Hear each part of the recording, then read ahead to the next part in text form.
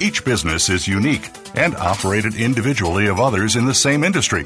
What they have in common is the potential path to success. Welcome to The Second Stage with your hosts, Jeffrey Cadlick and Brendan Anderson. In today's program, we'll address the obstacles that many businesses find on that path to success and discuss what entrepreneurs and their businesses are doing to stay ahead of the curve. Now, here is Brendan Anderson and Jeffrey Cadlick. Welcome everybody to The Second Stage. I'm here with Jeff Cadlick, my partner, and we got some big stuff happening today, Jeff. We got some big announcements. We got some wonderful people we're going to talk to. Some repeats, some kind of best of 2016. Best I can do. This is 16, isn't it, Jeff? 2016. We're almost there. It is. Way to catch up. We Okay, have good. 2.5 weeks left. Good. Time flies when you're having fun, though, right, Brendan? You know, sometimes I just got to catch myself and say, what year should I put down? Because sometimes it just, doesn't really matter. But today it does. Honestly, we are kind of coming to the end of the 2016 season, and are going to have three of our kind of our most popular guests on today, and then we're going to have another kind of similar episode next week, right?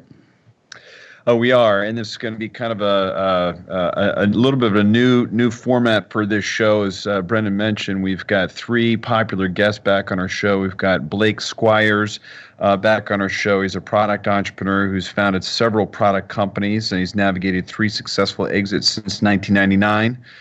He co-founded Everstream, Findaway, and Movable. And he's also founded Hatch, that invests in and helps entrepreneurs maximize their ideas. We also are bringing back Greg Crabtree. He's a speaker, author, and entrepreneur and financial expert. Greg has used his entrepreneurial skills to develop Crabtree, Rowe, and Berger, which is a CPA firm focused on solely on the needs of entrepreneurs. And he's been a very, very popular guest, and he has his simple numbers profit tool, the 7 key numbers that he's going to remind us of. And then finally, last but not least, is Anise Kavanaugh. She's the creator of IEP Method, which is the intentional energetic presence. As she's also an advisor and partner to leaders and organizations primarily in the design, service, and innovation spaces. Anise built the IEP Method to help people unlock even greater leadership potential, collaborate more inspiringly, and create more openly. She's been very, very popular guest. So we're excited to have all three of them on the show. But Brendan, you and I have a little recap to do for 2016 here. Let's start with those brownies. Yeah, it's they're going to have a parade, I guess, if they go in 16. That'll be exciting for everybody. It's kind of the opposite, but yeah, I don't know if you saw that on Twitter today. That's going to be the big thing. You got to have a parade if you can go undefeated or only defeated. So that's exciting.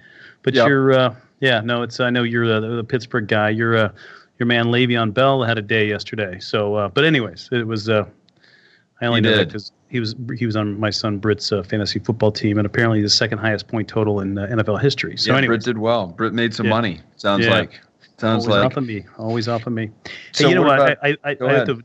Quickly, the guests we have are obviously, you got Blake, the energetic entrepreneur, and you got Greg Crabtree, the guy that kind of brings you down to reality and kind of beats you up and says, hey man, these are some facts, these are the things you got to focus on to be a successful business, and we know, from history that those things are things that are true, right? And then we got Anise that is she's also kind of lets you know that you just you got to be very intentional. You got to know what you're doing. You got to create a plan. You got to be you got to be aware of what the vibe you're sending off. And I know that because she always tells me that I'm sending off the wrong vibe. As you guys, anybody that saw the show before remembers that. So it's a big show. I'm excited. I don't know about you. I am, and as we've talked about many, many times in this show, that the thing that gets us most excited is our ability to learn from our guests. And, this show has been a great platform for Brendan and I to meet a lot of great speakers, a lot of great authors, a lot of great thought leaders, three of whom are on the show. But we've had 100 shows, I think, 100 live shows, and Barbara wouldn't tell us the answer. She said it was almost 100. So you and I were like, that could be like 99 we're going to round up. We're going to round up. We're going to say it's 100 shows. We're working towards a bigger number. Yeah, and I think almost a couple 100,000 downloads. So rounding up a little bit there, but I feel good about it. I'll be able to look myself in the mirror. But regardless, we think that the show has had its intended effects, which is reaching out and creating this exchange, this collaboration amongst entrepreneurs, helping other entrepreneurs, and trying to create a community of people really looking for best practices to help their businesses grow, which it really falls in line with Evolution's mission. And as I had said, we have learned a great deal from our guests along the way. And Jeff, I heard a rumor we were thinking about changing up the format a little bit. I heard a rumor we were going to get a little more short, sweet, kind of right into the, punch people out, just kind of hit them with it. We are. We're going to basically, the second stage is going to continue. It's going to continue on really self-published. And Barbara Hernandez, our wonderful chief branding officer, is taking us in a new direction with our platform. And you'll be able to continue to get all the content that you've grown to love at the second stage directly from our website. You can still, for a time, find it on Voice America, voiceofamerica.com. But going forward, all of our new content will be generally in a shorter format, more direct.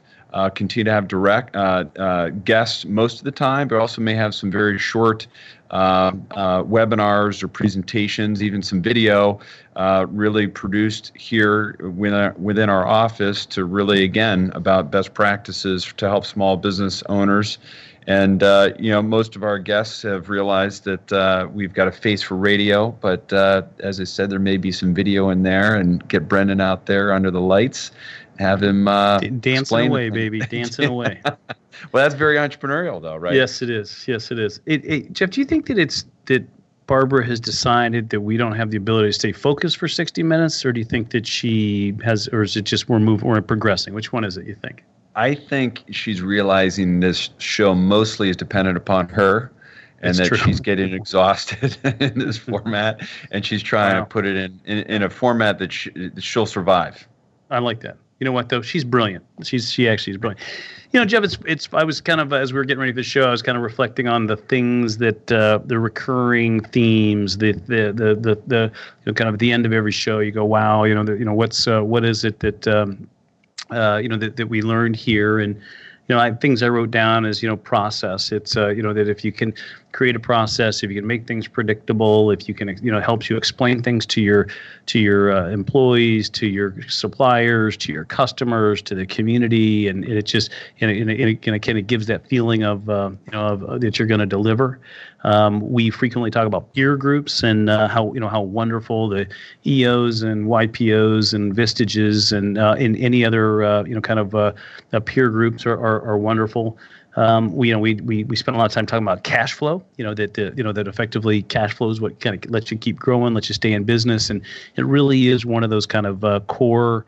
That's a table stake. It's something if you don't have cash flow, it's you're gonna have to figure out something eventually. And I can go on forever, Jeff. I don't know whether you can feel. I realize I probably only have 2 more hours to keep talking about my thoughts. But it's really been a great 100 episodes or so. Yeah, it definitely has. I think you've encapsulated a lot of what we've, I was kind of taking notes as you were talking, and I don't know that you mentioned core values. I think earlier on in our shows, we were really realizing that core values was critical in creating a foundation to attract, measure, and reward employees and make them happier employees. And then also, it helps you decide how. I agree, Jeff. I can't even write that down. Quite frankly, dang, I'm gonna bang my head against the table. It'll be okay. No, literally, the core values let you know how to make decisions. When it shortens time and lets you pick the right people, keep the right people, and right customers, right suppliers. It's my God, it's a wonderful, wonderful thing if you can pull it off. Yeah, it is. But that there's been some headwinds for entrepreneurs here over the past few years, and not because of us, Jeff. Not because of us. Not because. But there's been a lot of conversations around that. I think that one thing that we've tackled a couple times, only because there was a lot of feedback about it, was the Affordable Care Act. And that played a big role in this recent election. And what's been interesting is there has been some positives from it. I think there's also been some negatives. And I think, frankly, a lot of the headwinds had to do with just a lack of understanding, by the entrepreneurial community. And now that they have their hands wrapped around it, I think that some people are learning to deal with it, and others, are still trying to figure out how to avoid it. But we're going to take a quick break because we now have Blake on the line, and we're excited and we know you want to hear from our guests as much as we do. So we're going to take a quick break here in the second stage, and then we come back. We're going to have Blake Squires on the line. Thanks for tuning in to the second stage.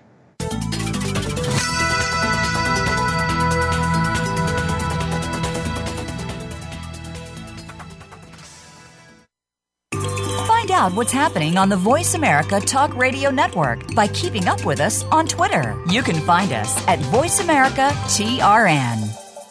This is Davis Love III, Ryder Cup captain and Team McGladrey member. McGladrey is about building relationships. That's the kind of team I want to be a part of. A team that builds deep understanding of each client's vision and unique way of doing business. The same attributes I look for in the partners I choose. It's this understanding that enables you and me to make confident decisions. When you trust the advice you're getting, you know your next move is the right move. This is the power of being understood. This is McGladrey. Assurance Tax Consulting.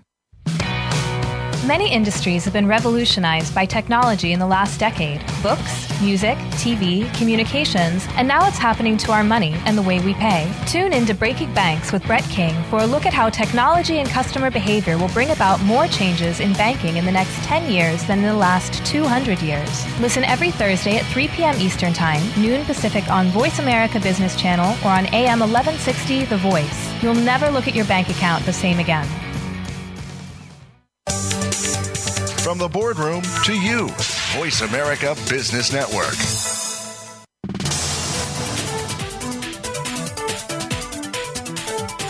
You are tuned in to The Second Stage. To reach the hosts or their guests today, call in to 1-866-472-5790. That's 1-866-472-5790. Or send an email to thesecondstage@evolutioncp.com.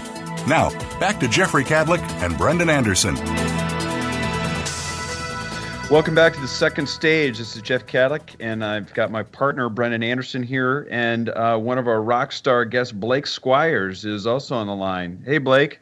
Hey, guys. Thanks for having me today. Glad to have you. As just a quick reminder to everybody, you can follow Blake at Blake Squires on Twitter. And just as a reminder, he's a product entrepreneur who founded several product companies. He has navigated 3 successful exits since 1999. He's co-founded Everstream, Findaway, and Movable, and he's also founded Hatch, which is his latest venture that invests in and helps entrepreneurs maximize their ideas. And we're excited to hear about all of that, of course. Blake, part of the reason you're back on this show is the show that we did probably a couple of years ago around the entrepreneurial mindset has, if it's not number 1, it's number 2 in terms of the number of downloads. And so we wanted to really just kind of recap, really all of your framework, your decision making around the very earliest stages of the startup process. Yeah, no, great. In about 15 or less minutes, recap. What I think we did was you can do it. Just talk really fast. I'll give you the cliff notes, and then you can download the previous show, right, to get the full version. That's exactly right.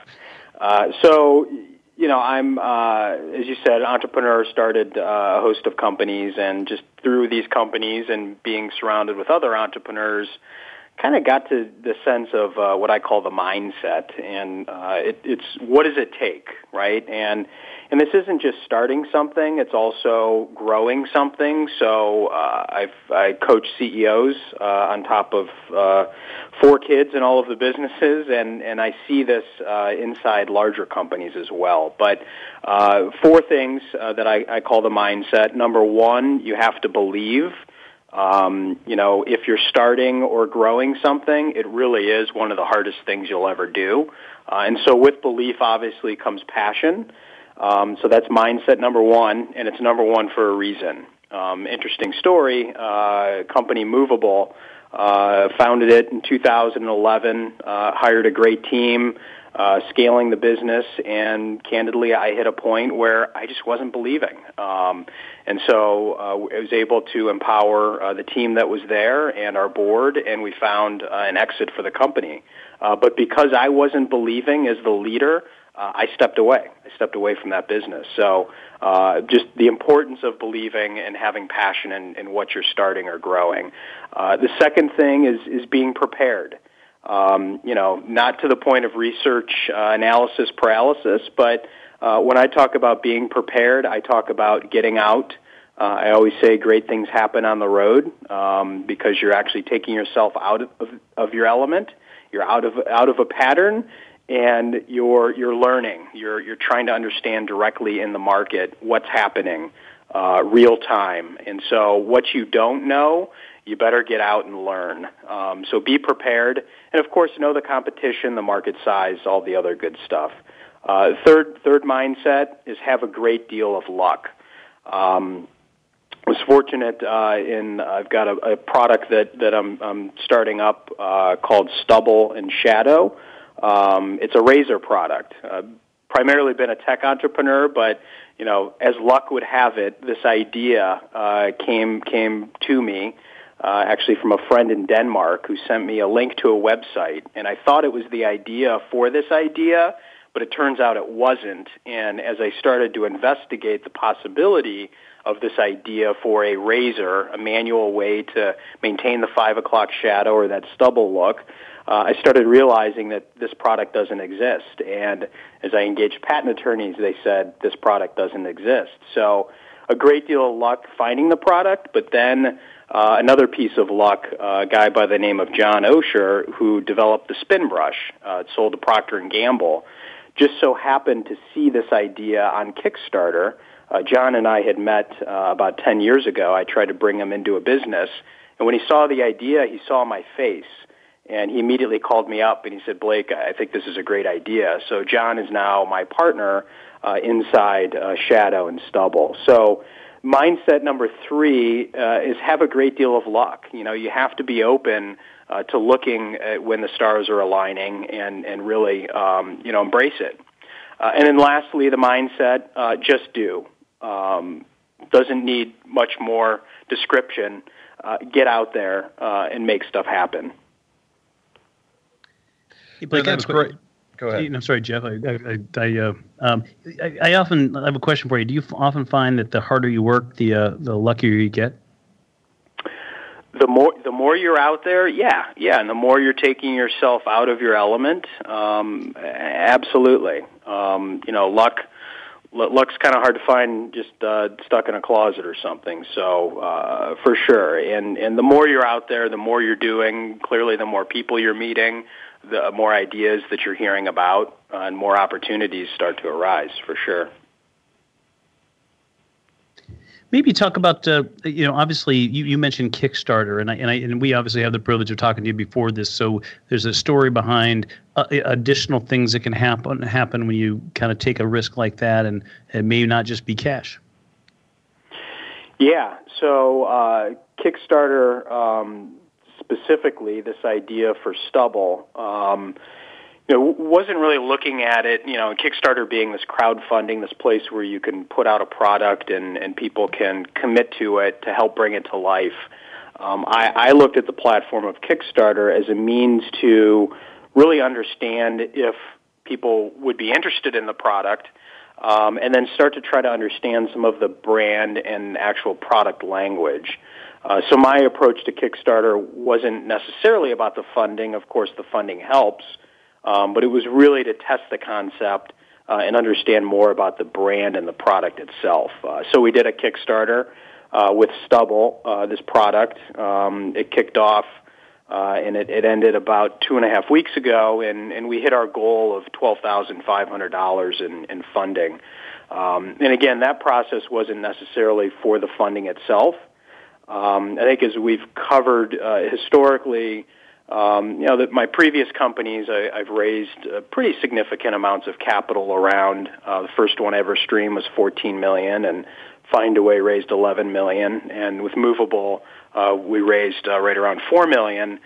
And part of the Kickstarter theme, and just in general, I started asking myself, is there a way to bootstrap? And can I use my own capital and minimal capital, potentially with others, but can we really bring an idea to a point where the only capital that comes in is really to scale and to grow the business? And so that's my newer thesis on how to approach business. Not go raise a huge slug of money up front, raise enough to get the idea to a place to then figure out how to scale it. So that's I don't know if it's necessarily bootstrapping, but it's probably pretty close. Is it because you think that the money kind of gets in the way of the process there? Because now that you have a fiduciary responsibility to outside people's money, that it takes you away from the creative process? Well, Jeff, that's a good question. Raising capital is a process, and it takes a lot of time and attention, and it can take away. Now, of course, having the capital means you can resource and hire more people. So I don't know if there's a direct correlation, but as a leader and it's somebody at the center of the idea, at least early on, it absolutely, raising capital is a full-time job raising it, and then once you have it, responsibility to shareholders and the board. But again, the trade-off is then you have capital that you can hire the right talent to help, kind of push through. And in creative enterprises, talent is key. And I'm okay on the creative side, but there's certainly better people, throughout that whole process that need to be in the enterprise. Mm-hmm. Mm-hmm. So since Movable, you have really moved off. You obviously talked about Stubble and Shadow, but really Hatch was that the first really kind of segue into these other opportunities where you were looking to coach and collaborate with other entrepreneurs? Yeah, so Hatch was an entity that myself and a partner at Business Findaway, and then a board member and investor at Movable, a guy by the name of Christopher Celeste. We started. He started it in 2008, and then when I exited Findaway at the end of 2010, kind of took jumped in as well. And Hatch stands for Help at the Critical Hour. He and I have done deals together, but he's Hatch Partners, I'm Hatch Services. We actually have two different entities around it, and it's really this platform, Help at the Critical Hour, where today, yes, I coach CEOs on starting and growing businesses. Hatch has been a vehicle to do some investing, really surrounding entrepreneurs and investing that way. And really, I think the main thing is, I've always had an appetite. I've always had curiosity, and I've always gone out and really listened to the market. And when you start hanging out with other entrepreneurs, you see a whole host of ideas. So, Hatch is an entity, but really, I think it's an attitude or a belief that the more you get out there, the more ideas that you can come across and see. Is there that's a great answer. Is there a common theme that you're seeing from entrepreneurs in terms of where they're struggling, or is it just different for every entrepreneur? It's different for every entrepreneur, but there's always commonality, right? Resources, people is, paramount to growth. And clearly, leaders, founders, entrepreneurs struggle with, finding and aligning to the right talent, being able to figure out the ways to bring that talent or align that talent. It could be capital, could be compensation plans, could be equity. In a lot of cases, it's how do you really define the values to ensure that alignment. So there's a talent alignment piece that I often come across. There's a confidence piece, right? Sometimes being a leader is lonely. Sometimes being a leader, you're not quite sure, and even though you can surround yourself with a great team, it's just nice to have another sounding board. Obviously, capital is always something that entrepreneurs spend a lot of time thinking about or trying to get. And then when you get into the product or the service, there's strategic questions. How do you approach planning? How do you keep things simple and develop the right milestones and then build the right metrics to ensure that you're moving the ball forward? So it's different for every entrepreneur, but there certainly are themes that I see. And some go back to the mindset, believe, be prepared, have a great deal of luck, just do. Some are more tactical, but there's certainly themes out there. No, those are great. I was writing those down, and they make a ton of sense to me. So I got one last question for you, and that is really around what you see for entrepreneurship in 2017. Yeah, well, it's starting something, really believing in what you're starting. I think in 2017 we'll have hopefully entrepreneurship will be even more promoted. I think, at times it's a word that's thrown around and people maybe don't really understand or, they think they have all of the elements. But, I hope that entrepreneurship, clearly you've seen a lot of universities adopt different programs, and I think that's good. And I think people, really want to be their own boss, and that they have these ideas for businesses, and they want to go out and start. And hopefully 2017 will be a climate where people actually take that leap and demonstrate and be entrepreneurs. That's great, Blake. I really appreciate it. If somebody wanted to get a hold of you outside of @BlakeSquires on Twitter, how would they go about doing that? LinkedIn/Blake Squires. I think it's LinkedIn/Blake Squires, but you can find me on LinkedIn. Name is, it's not John Doe, so it should pop up there. And you could see Hatch and some of my other entities as well. That's great. Well, I would encourage people to reach out to Blake. He is a wealth of information, and he has been a top seller here, a top downloaded expert here on the Second Stage. I want to take a quick second to thank our sponsor, RSM, formerly McGladrey, the leading provider of insurance, tax, and consulting services focused on small and mid-sized businesses nationwide, with more than 6,700 people in 75 U.S. cities. We've got our next guest, Greg Crabtree, coming up, so please stay on the line, and we want to thank Blake Squires for being on the show one more time. Thanks a lot, Blake. Thanks, Blake. Thanks, guys. Appreciate it. Thanks for tuning in to the Second Stage.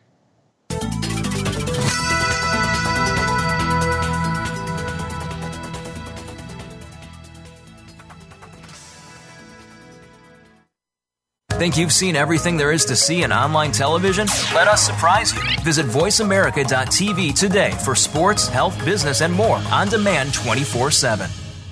This is Davis Love III, Ryder Cup captain and Team McGladrey member. McGladrey is about building relationships. That's the kind of team I want to be a part of. A team that builds deep understanding of each client's vision and unique way of doing business. The same attributes I look for in the partners I choose. It's this understanding that enables you and me to make confident decisions. When you trust the advice you're getting, you know your next move is the right move. This is the power of being understood. This is McGladrey. Assurance Tax Consulting. We're always talking business. Talk to an expert. Call now, toll free, 866-472-5790. That's 866-472-5790. Voice America Business Network.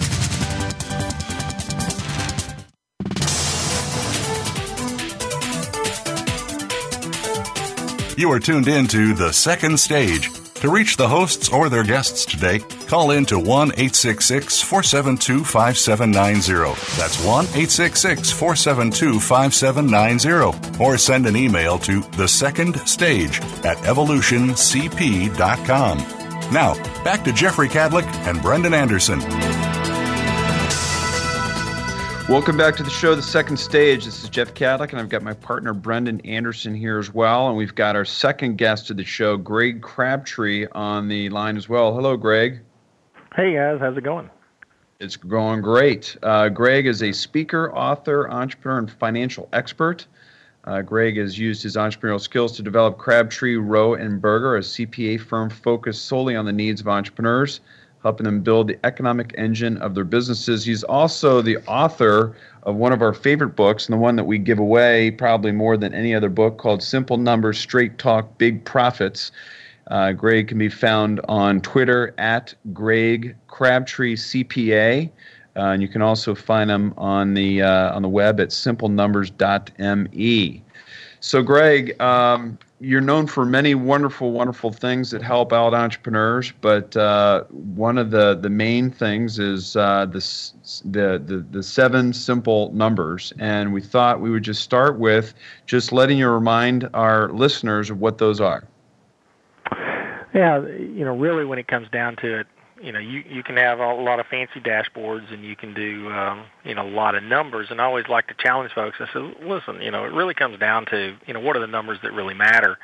And I get this question a lot because we have clients all over the U.S. and Canada, and it seems like of late I'm on calls with bankers and other folks trying to say, well, how is it that a company in Houston works with a company in Alabama? And how is it that a company in California works with a company in Alabama? And so, well, it really comes down to, creating this philosophy of, studying data and saying, what does it really say? And so of late, I've actually been kind of using this concept of think of ourselves, we're really more behavioral economists than we are accountants.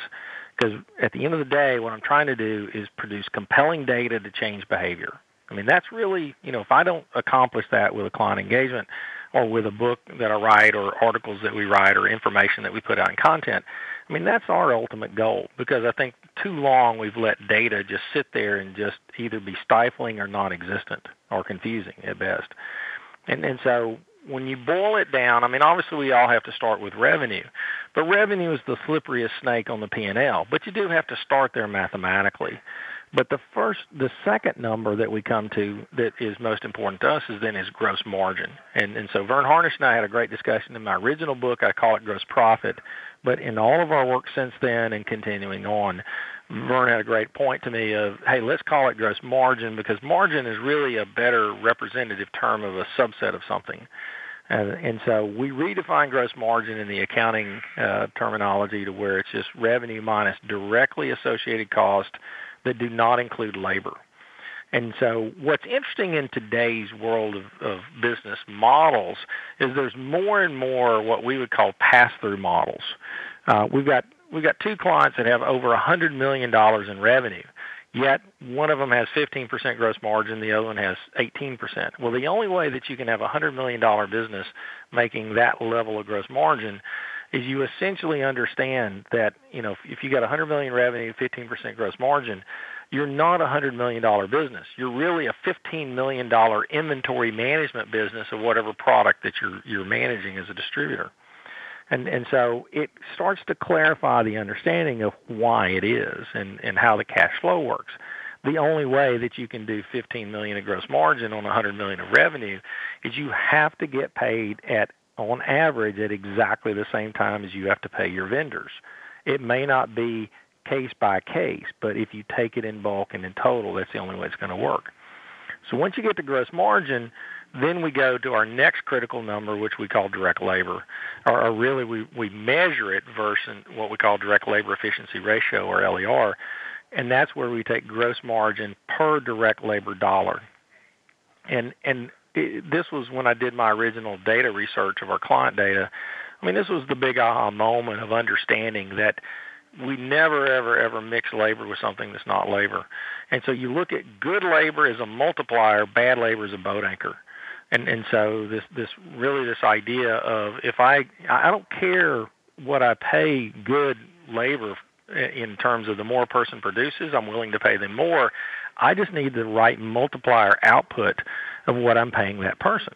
And so, if I'm trying to get a 3 LER, I'm just as happy paying somebody $50,000 that produces me $150,000 of gross margin as I am paying somebody $75,000 that produces me 3 times that.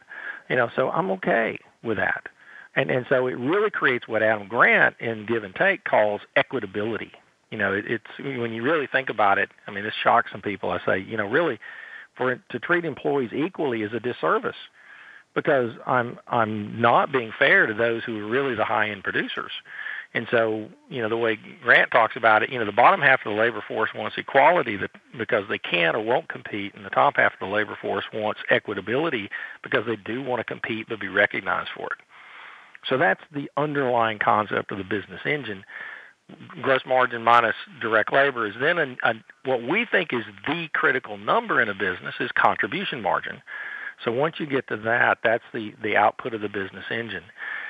We then use contribution margin to be the top line numerator for management labor accountability. So we want more contribution margin per management labor dollar. So we call that the management labor efficiency ratio.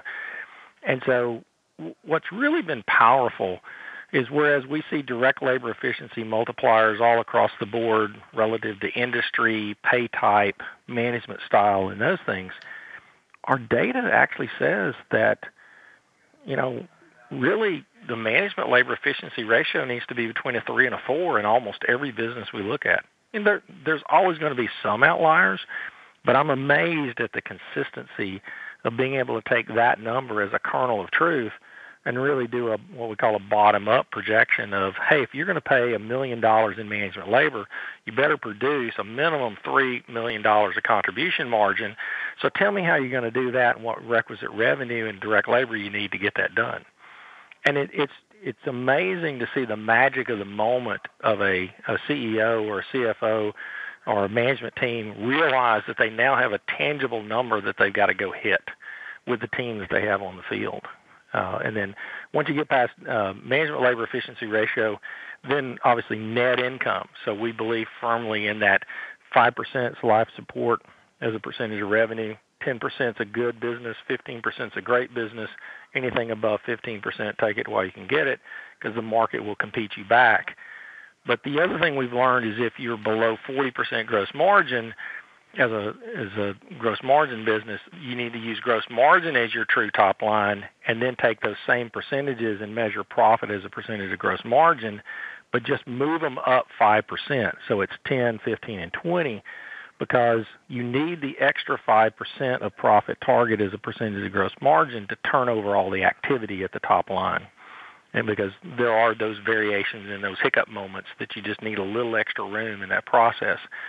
But, sitting on that data, it's really made a huge difference.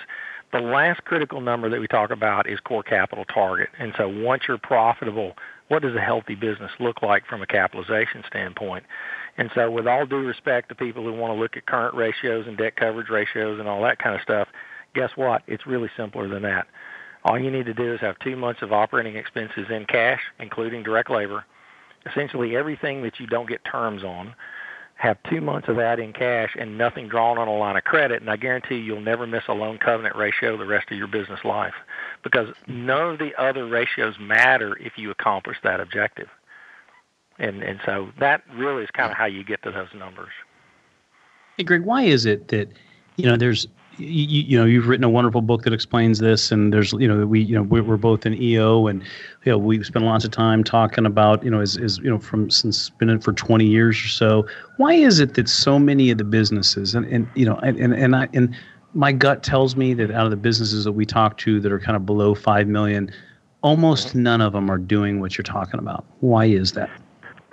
Well, I honestly believe it starts with they don't have, the mindset of somebody giving them the roadmap. And so, I am working on a new book project that's in concert with Vern Harnish to take the cash section of Scaling Up. And I'm working with Vern. Actually, I'm about to do a presentation that'll be filmed for this that's called Scaling Up Cash. And so we take the 8 decision questions that Vern uses and building a whole framework of actionable kind of workbook type activities to really take a look at the business and break it down. And it really is a good framework of looking at it, whereas I elevated the idea in my original book of, hey, here's the basic things that people are missing of, making data just worthless just to file a tax return or something. But let's make it actionable. Let's have the process to go with it. Once you have the thinking, then it comes down to, do you have the will to really approach it? And it's almost even simpler than that, because I was having dinner, with a client of mine, and this statement kind of popped out of my mouth without much thinking about it, but it really has resonated with me since, of there's really only three things you need to do to be successful in business. I mean, you just have to figure out what the market needs, then you got to find out how to do it profitably, and then you got to tell everybody about it. And so if you really think about it, everything falls into one of those three buckets.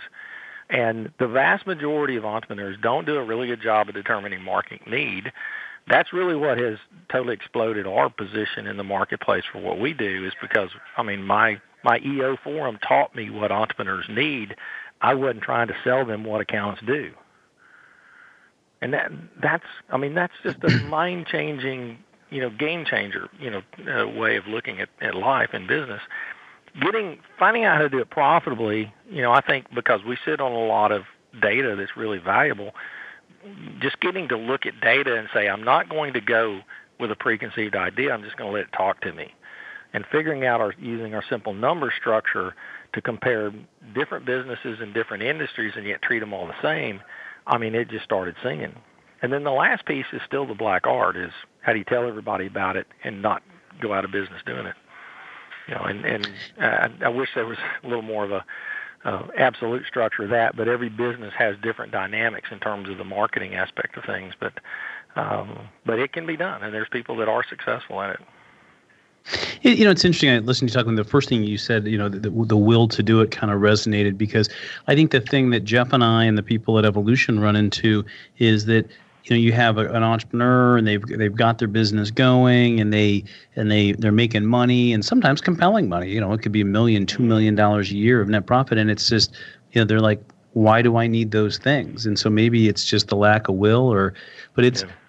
It literally is probably my by far my biggest aha as we look at, we're blessed. We get to talk to kind of 15 to 20 entrepreneurs a week as a group, and literally very few of them can communicate the financial position of their company. It continues to baffle me.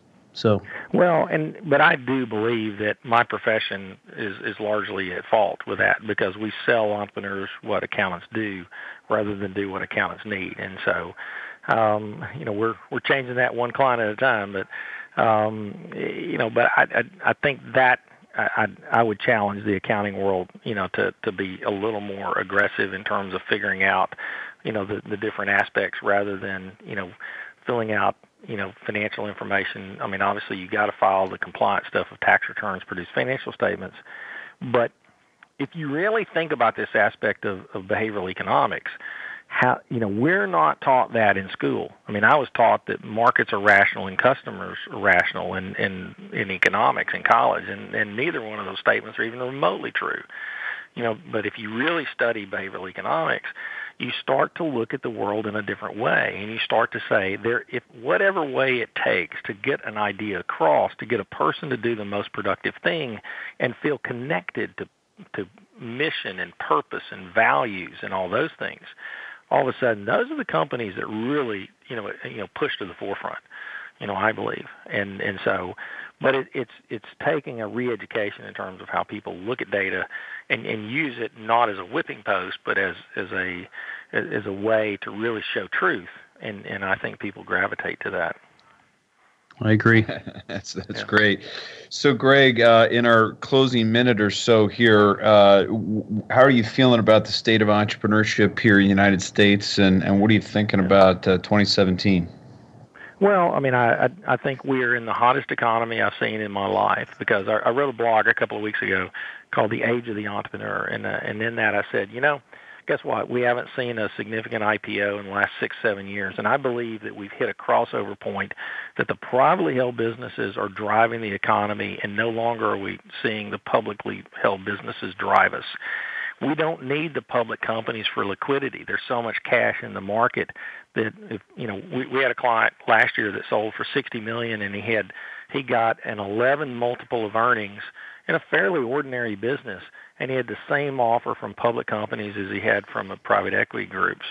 And so people are starting to understand that in the private world, you can run a highly profitable business, and it's still a good idea to keep it, because what we've really uncovered here in the last year is really now completing the piece of not only is it about being profitable, it is about understanding the kernel of capitalization to where what is the required return on investment of private money put into a privately held business, and what should I be aiming for as a profit number off of that capital deployed, and build a model that supports that.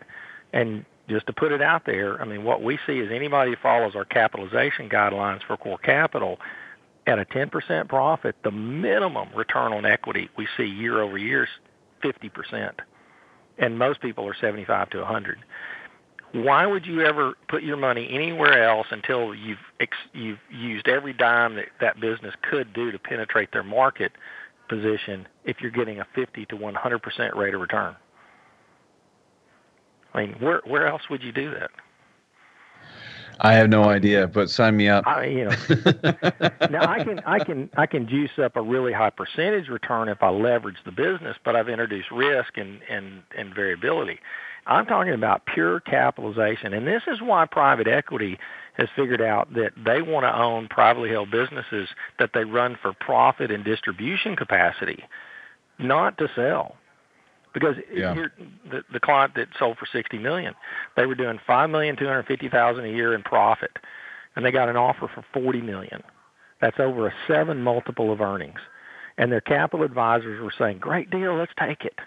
And I told them, this is not enough. So I said, here's the math.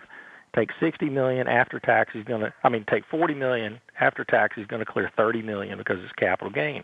I said, here's the essential question if you're thinking about selling your business. Take the after-tax money of $30 million. Where can you go reinvest $30 million and make $5,250,000 a year that's legal? And the answer is nowhere. Yeah. Why would you sell? And so he hawed, and I said, "Listen, it's your decision. You do whatever you want." A week later, he comes back and he says, "Well, I got him up to $60 million." And it's okay. Well, that's an 11 multiple of earnings. So I think we can do pretty good on finding a replacement rate of return. And that's the power of understanding. I was at a conference this past week and gave that same story to an entrepreneur that was there that was thinking about selling his business, and as soon as he heard that, he decided he's not selling, which is the right decision unless you think that industry is going down for some reason. But that's the part that we don't celebrate enough about the privately held business marketplace, but you can only do it when your data speaks truth, you're sticking to doing it the right way, and you're really putting the numbers to where you isolate that difference between I get paid a salary for what I do and return on what I own. And let's go really work on that return on what I own piece. That sounds like pillar one, Brendan, doesn't it? It does. But he says it so much better than we do, John. Well, Greg, you've been outstanding. Be singing in the choir because that's really what we need. Well, we appreciate you being on the show. You can find Greg Crabtree on Twitter at Greg Crabtree CPA, and also on the web at simplenumbers.me. Greg, you've been a wonderful guest. We really appreciate it. You are easy to understand and making a lot of sense to Brendan and I for sure, and certainly our audience, because you're one of our most popular guests. With that, we're going to take a quick break, and we're going to be back with our next guest, Anise Kavanaugh. So don't go away. Thanks for tuning in to The Second Stage.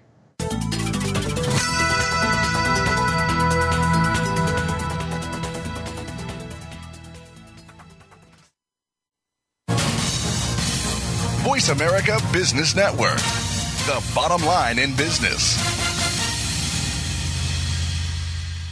This is Davis Love III, Ryder Cup captain and Team McGladrey member. McGladrey is about building relationships. That's the kind of team I want to be a part of. A team that builds deep understanding of each client's vision and unique way of doing business. The same attributes I look for in the partners I choose. It's this understanding that enables you and me to make confident decisions. When you trust the advice you're getting, you know your next move is the right move. This is the power of being understood. This is McGladrey, Assurance Tax Consulting. It's time to take charge of your own career path. But how do you get started? First, tune in to The Career Confidant with Marie Zimenoff. Each show will feature national business leaders, tips and insight from Marie and her guests, career management tools, and a weekly career smart tip. She'll help you move forward, earn that promotion, get hired into the career you want, and brand yourself. The Career Confidant is broadcast live every Monday at 3 p.m. Pacific Time, 6 p.m. Eastern Time on the Voice America Business Channel. Become our friend on Facebook. Post your thoughts about our shows and network on our timeline. Visit facebook.com/Voice America.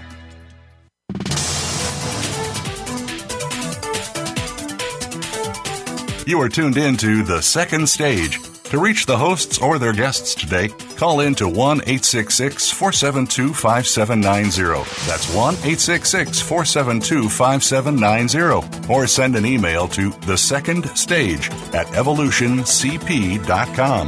Now, back to Jeffrey Cadlick and Brendan Anderson. Welcome to the show, The Second Stage. This is Jeff Cadlick. I got my partner, Brendan Anderson, here, and we've got our wonderful guest, last but not least, Anise Kavanaugh, the creator of the Intentional Energetic Presence. She's an advisor and a thinking partner to leaders and organizations primarily in the design, service, and innovation spaces. And she is also the author of a book called The Contagious Culture. So we are glad to have you on the show. And Anise, I don't know if you know this, you're on the show because you're one of our most downloaded guests we have on The Second Stage. Oh, I did not know that, but I love that. Thank you. Hi, guys. Hi, Brandon. Great to have you on, and maybe talk briefly. And I apologize, we got a little drawn on at the last one, but it was good stuff. Maybe talk about your clients, and kind of how you look at closing out 2016, and how you the people that have read the book.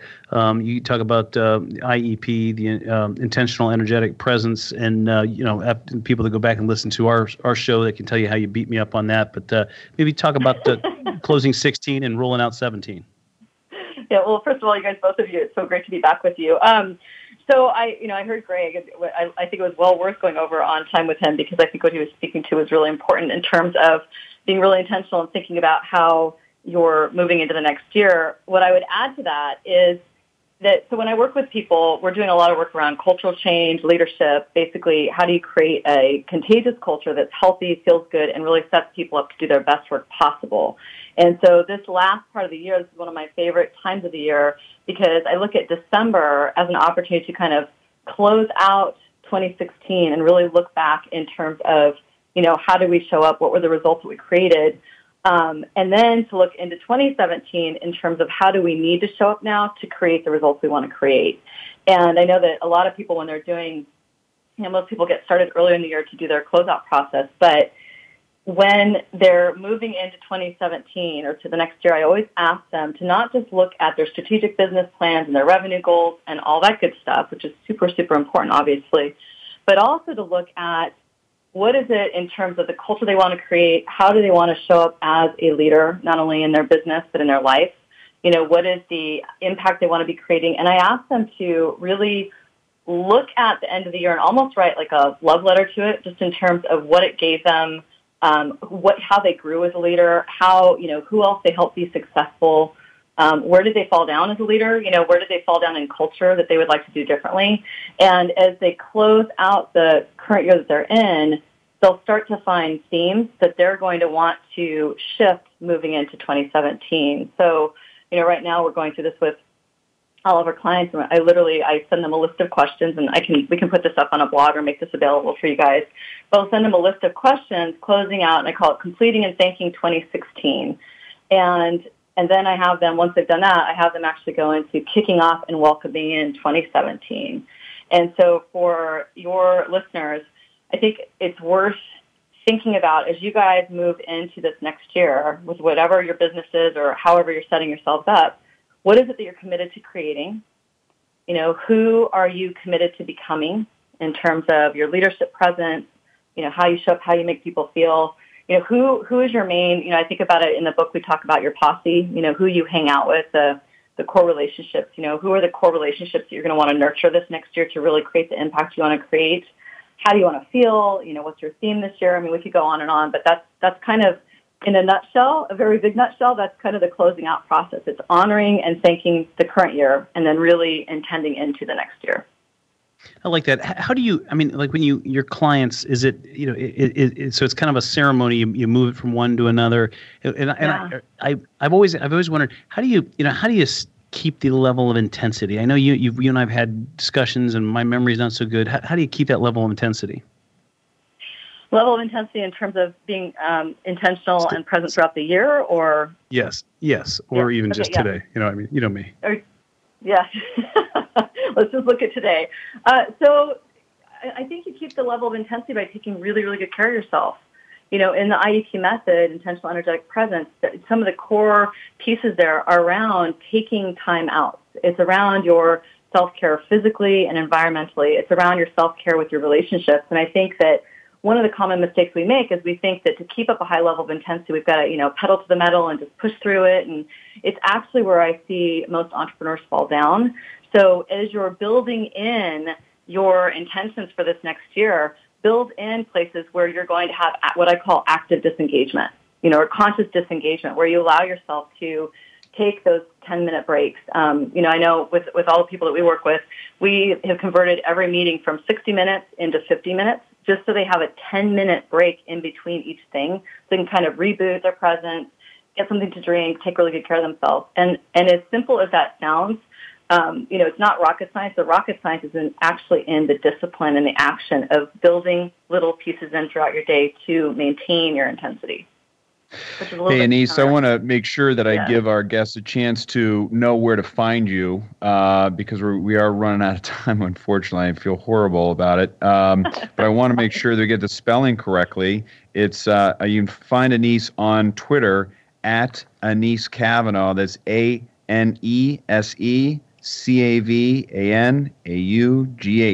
And then you can also use that same spelling to find her on the web at anisecavanaugh.com. And maybe we'll have you on the show next week because we are having another show and we're having two other guests, and maybe we'll start off with you and we can continue the discussion about the intentional energetic presence. And I apologize, Bren and I are not known and focus for and timeliness, Jeff. We gotta get that too. No, you guys, you know what? It's always fun to chat with you. It's all good. I'm glad that we got to say hello, and it's good. We'll talk when we talk. So happy New Year. Happy Take care. Happy New Year. Thank you. Thank you for coming on the Second Stage. And thank you all for tuning in to the Second Stage, and we'll talk to you next week.